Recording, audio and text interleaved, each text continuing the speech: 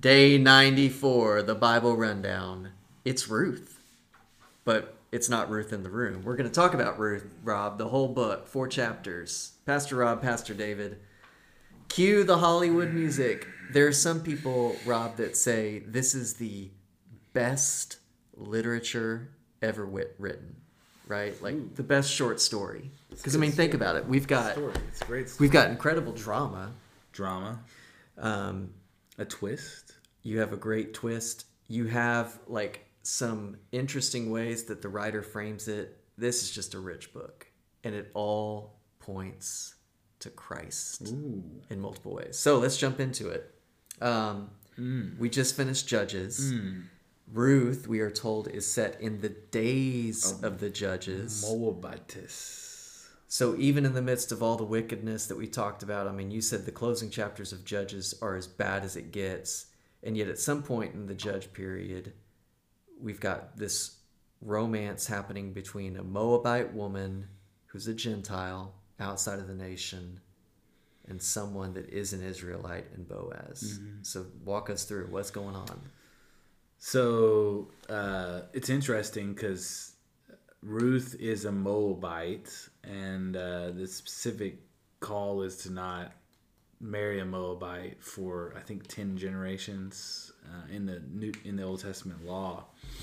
And so it is 10 generations to Ruth. Some scholars say that Ruth is not considered a Moabite because of her faith, but others believe that the Lord knew beforehand that she would be the 11th generation of the Moabite, and that she would actually be one who comes to faith in the Lord, and so all this is conjecture, but the Moabites were terrible people, horrendous people, and she is one of them. And so Mahon and Chilion, the two sons of Elimelech and Naomi, one is like sickly and one is like deathly ill. They're like sickly kids, and they marry these Moabites and die in Moab.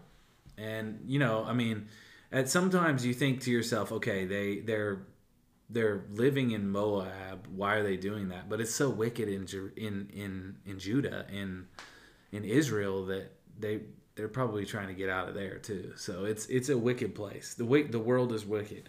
And so they have these two widows, daughters-in-law of Naomi, and Naomi's like, go back to your gods. Ruth says, no, your God is my God. Where you go, I will go. Where you die, I'm going to die. And so Ruth goes back with her. That's chapter 1. That's good. So is Naomi a good character? I think her return to want to return to Israel is a sign that Naomi understands that this is not the place for her. So yes, I would say yes. Okay, good. So then, what would you say? I think she's presented as mixed, right? Right. I think she's bitter towards the Lord. Sure. And so she changes her name. Tamara, right? And who can blame her? She's questioning why God would allow these things to happen to her. But what are we to make of someone that says, go back to your idolatrous ways?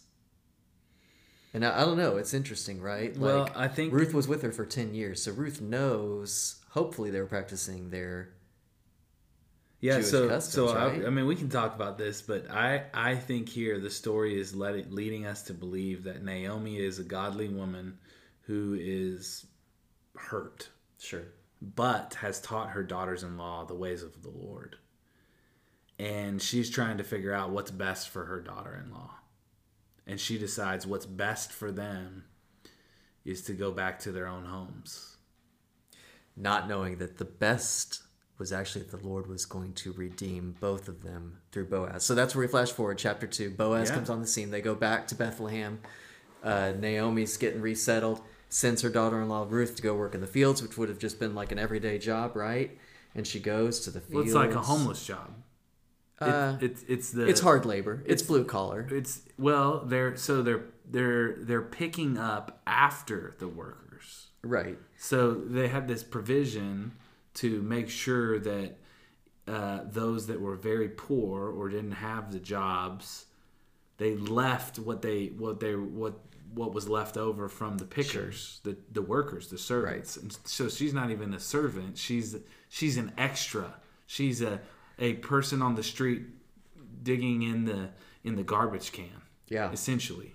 And so Boaz finds out about it. He also asks who she is. So once Ruth's identified to him, he moves forward and blesses her, right?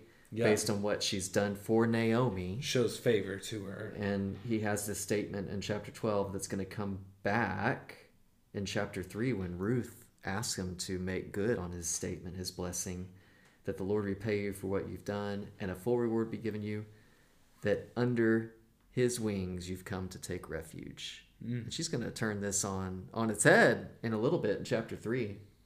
But Boaz, instructs his men, his foremen, right, to look out for him. So Boaz is a man of character, right? I mean, I think the term that they used here, what did they say? Mighty man? How do they describe him? He's the dude in the film in which music is playing and he's walking out, but he's an older gentleman, so he's not a young cat. So this isn't like Charlton Heston walking out in Moses. This is an older cat. Yeah. Chapter 3, verse 10, he talks about you haven't gone after young men, whether poor or rich. Right. So she's not going after Boaz because he's young. Right? Right. She's going after him because of his character. So then chapter 3, Naomi gives instructions to Ruth. She has the plan, dude. Naomi has the plan. And she coaches her daughter-in-law on what to do to get Boaz's attention, right? So to go lay at his feet. And I mean, there's some sexual explicit nature here because you're not going into someone's bed to just lay down, right? And so she uncovers a feet and she finds her there. The nature of the narrative leads us to believe that she's asking for marriage here. Yes. And then she, as we said in verse 9, she answers Boaz and says, I'm Ruth, your servant. Spread your wings over your servant, for you are a redeemer. So we saw, like in the Levitical law, there was this idea of a kinsman-redeemer. Right. And so this is going to play out. Interesting, too, just aside, verse 11, when Boaz says she's a worthy woman, did you know, Rob, there's only one other passage in the Old Testament where that wording is used of a worthy woman? Proverbs 31. Proverbs 31, that's what I was going to say. So Ruth and Boaz, they're the writer here is elevating them to some high levels, right?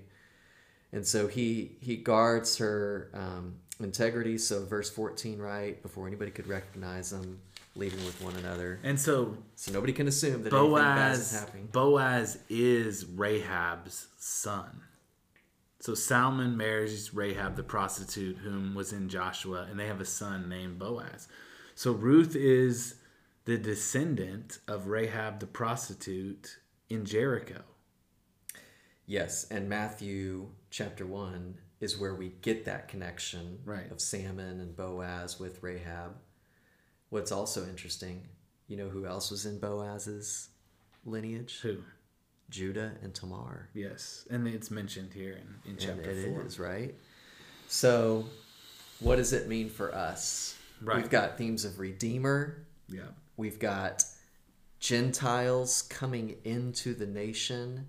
And at the very end of the book, it tells us that through this Moabite woman is Obed, the father of Jesse. The father of King David. David. Ultimately, we know the Davidic line, right? The monarchy will be what Christ represents. Christ through David. So could it be... Oh, man. We talked about like this idea of scandalous grace. Could it be that God wants... We were talking about this earlier this morning, right? The hidden mystery of the gospel. Hidden mystery of the gospel. Would the serpent have any clue? That could be our next book. The hidden mystery of the gospel. Let's write it together. But think back in Joshua, Balak, right? Yeah. And Balaam were going against him. Moabites trying to curse the people, and all they could do was bless. Mm-hmm. Maybe Satan thought, hey, I'll take advantage of this drought, lead these Israelite men to go marry these Moabite women, throw it in God's face. He's orchestrating a plan behind the scenes, right? Yeah. This all comes from Lot and his incestuous affair with his daughters. Moab is one of the children. So all of these things, right, are coming from wickedness, but God is taking something and he's transforming it into something beautiful. And so I think there's the story and the underlying like themes of this story. The beauty of the gospel is so seen throughout God's orchestration of how he is orchestrating his redemption of mankind through Jesus Christ. His salvation for them. He has not forgotten who they are. Yes, the world and the troubles of the world and the weight of sin in our world is overbearing sometimes. We become bitter. But God has not forgotten, and that is through the line of the promised King who is Christ. And not just that, he did not come to save the righteous. Mm-hmm. He came to save sinners. Amen. So, Naomi, hear me out. You shouldn't have pushed Ruth away. You should have said, come with me. Let's follow Yahweh together. Yeah. So for us, don't throw out the people that come from this type of Ruth idol worshiping background. Don't discount what God can do in their life. They come along with you on your walk with the Lord, right? Amen. So the Lord didn't come to call the righteous but sinners. He's here clearly using sinners to bring about his purposes. So even in your life, if you feel like you've discredited God through your sin, no. None of these people were too far outside of God's grace that he couldn't weave his story of redemption and use them as part of bringing about salvation for us all.